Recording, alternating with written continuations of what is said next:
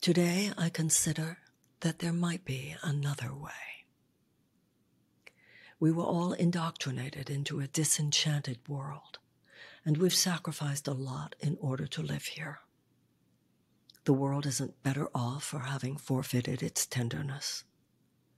The meanness and cynicism of our age, the reflexive sarcasm that passes for intelligent reflection, the suspicion and judgment of everyone and everything. Such are toxic byproducts of a disenchanted worldview. Many of us want off that wheel of suffering. We don't want to accept that what is what has to be. We want to pierce the veil of illusion that separates us from a world of infinite possibility.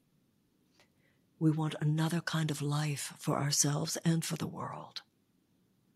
We are considering that there might be another way. A door to miraculous realms simply waiting to be opened.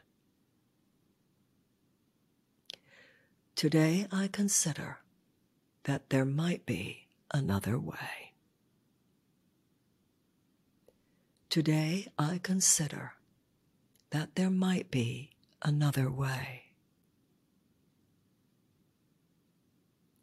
Today I consider that there might be another way.